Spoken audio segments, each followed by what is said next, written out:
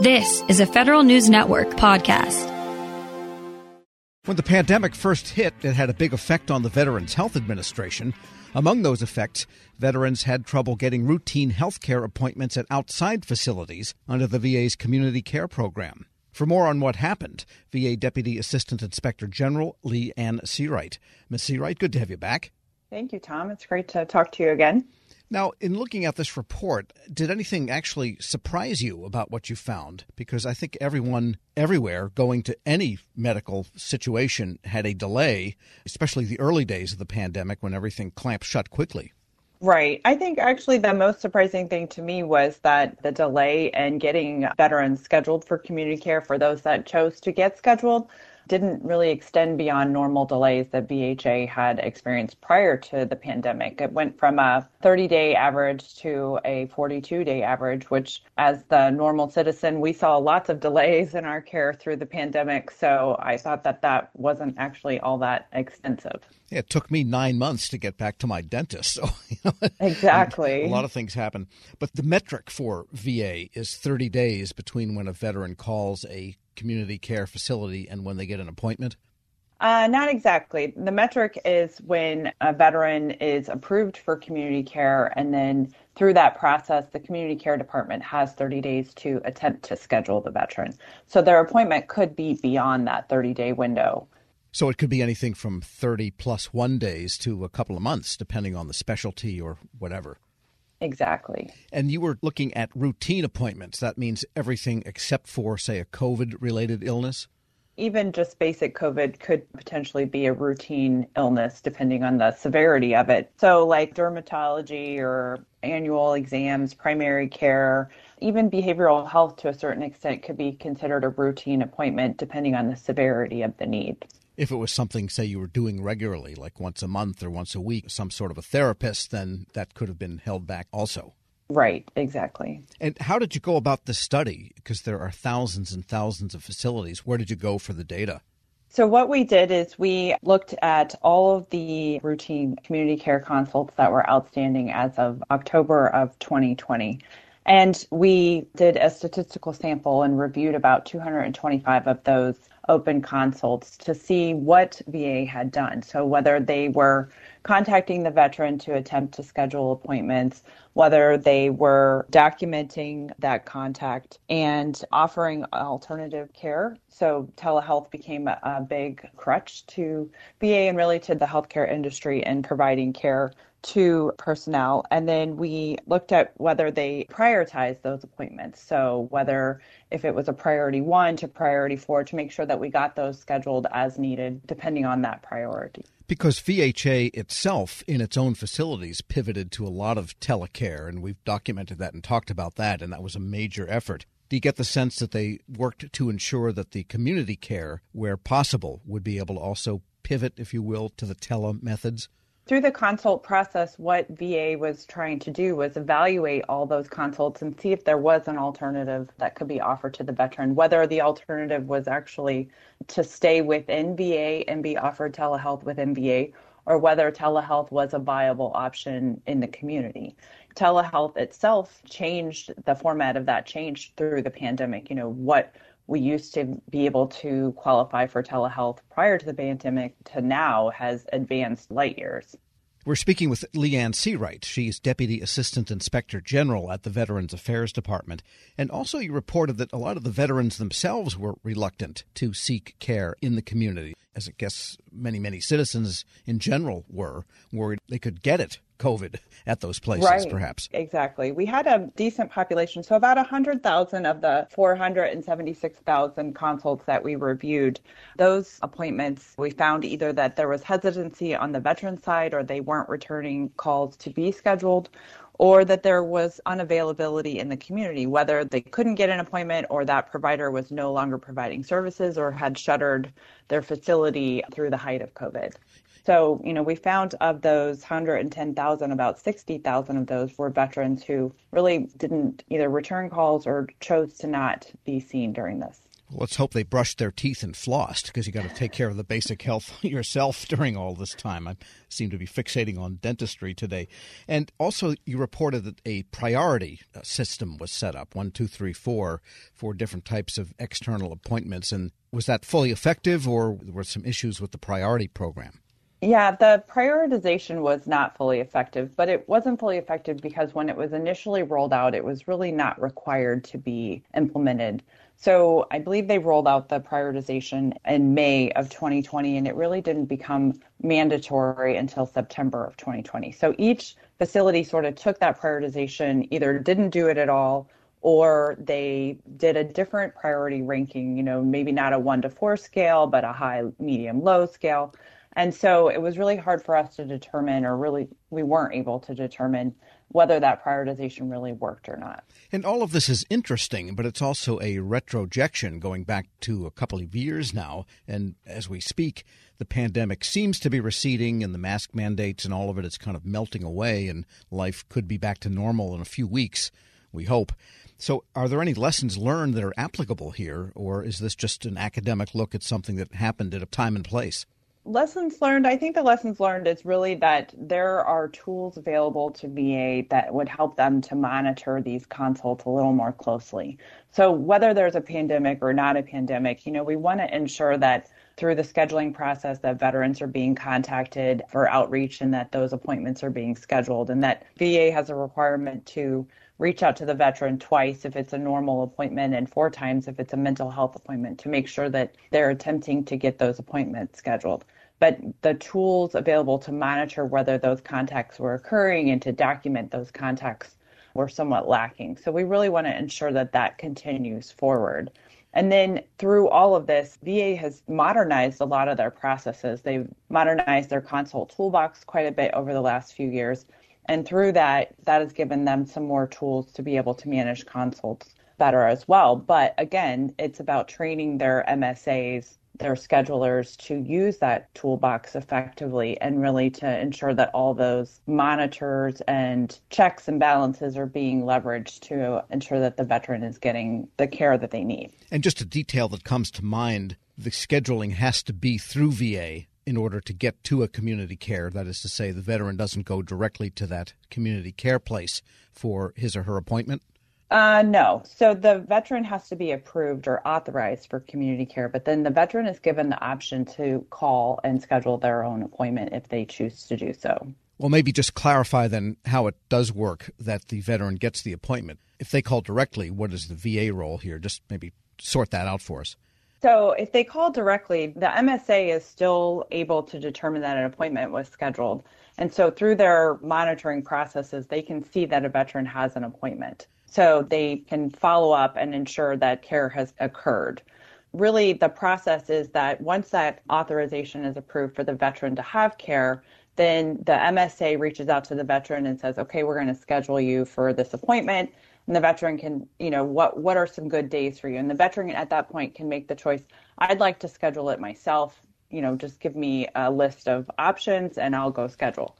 And so then the MSA in the record would annotate that the veteran is self-scheduling. Got it. So one way or another, VA knows who's going where and when for medical care, even if it's outside into the community.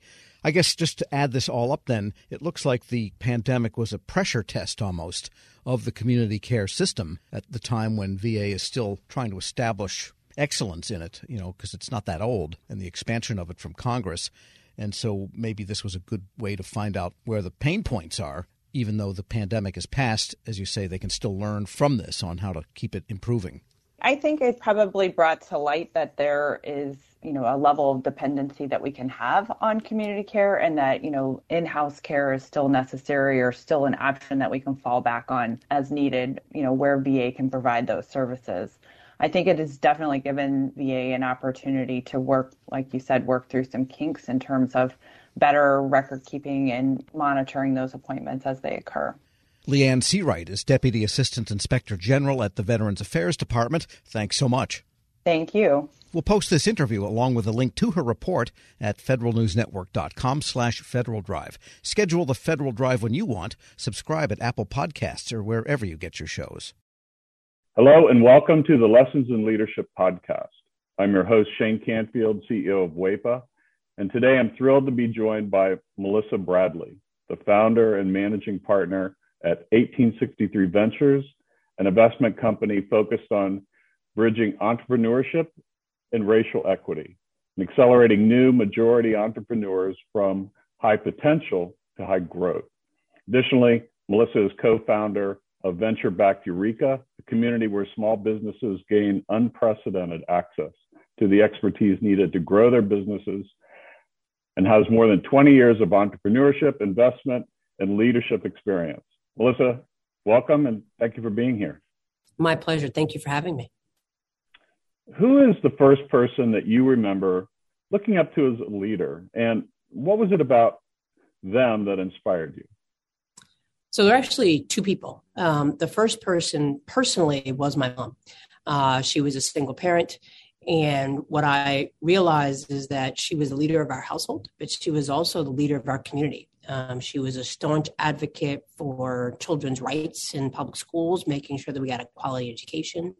She was a staunch advocate around rights for renters. We were not in a financial position that we actually ever owned a home, but she made sure that people who lived in various types of housing, we were in regular housing, the people who were in regular housing, public housing, she made sure that their rights were advocated for, and really just always kind of looked out for, I'll use air quotes, the little guy, although we were the little guy. And then I would say she was a huge advocate of older folks. As part of her job, she worked during the week in a full-time job and then cleaned houses on the weekend, but also took care of elderly folks and a staunch advocate for elderly rights.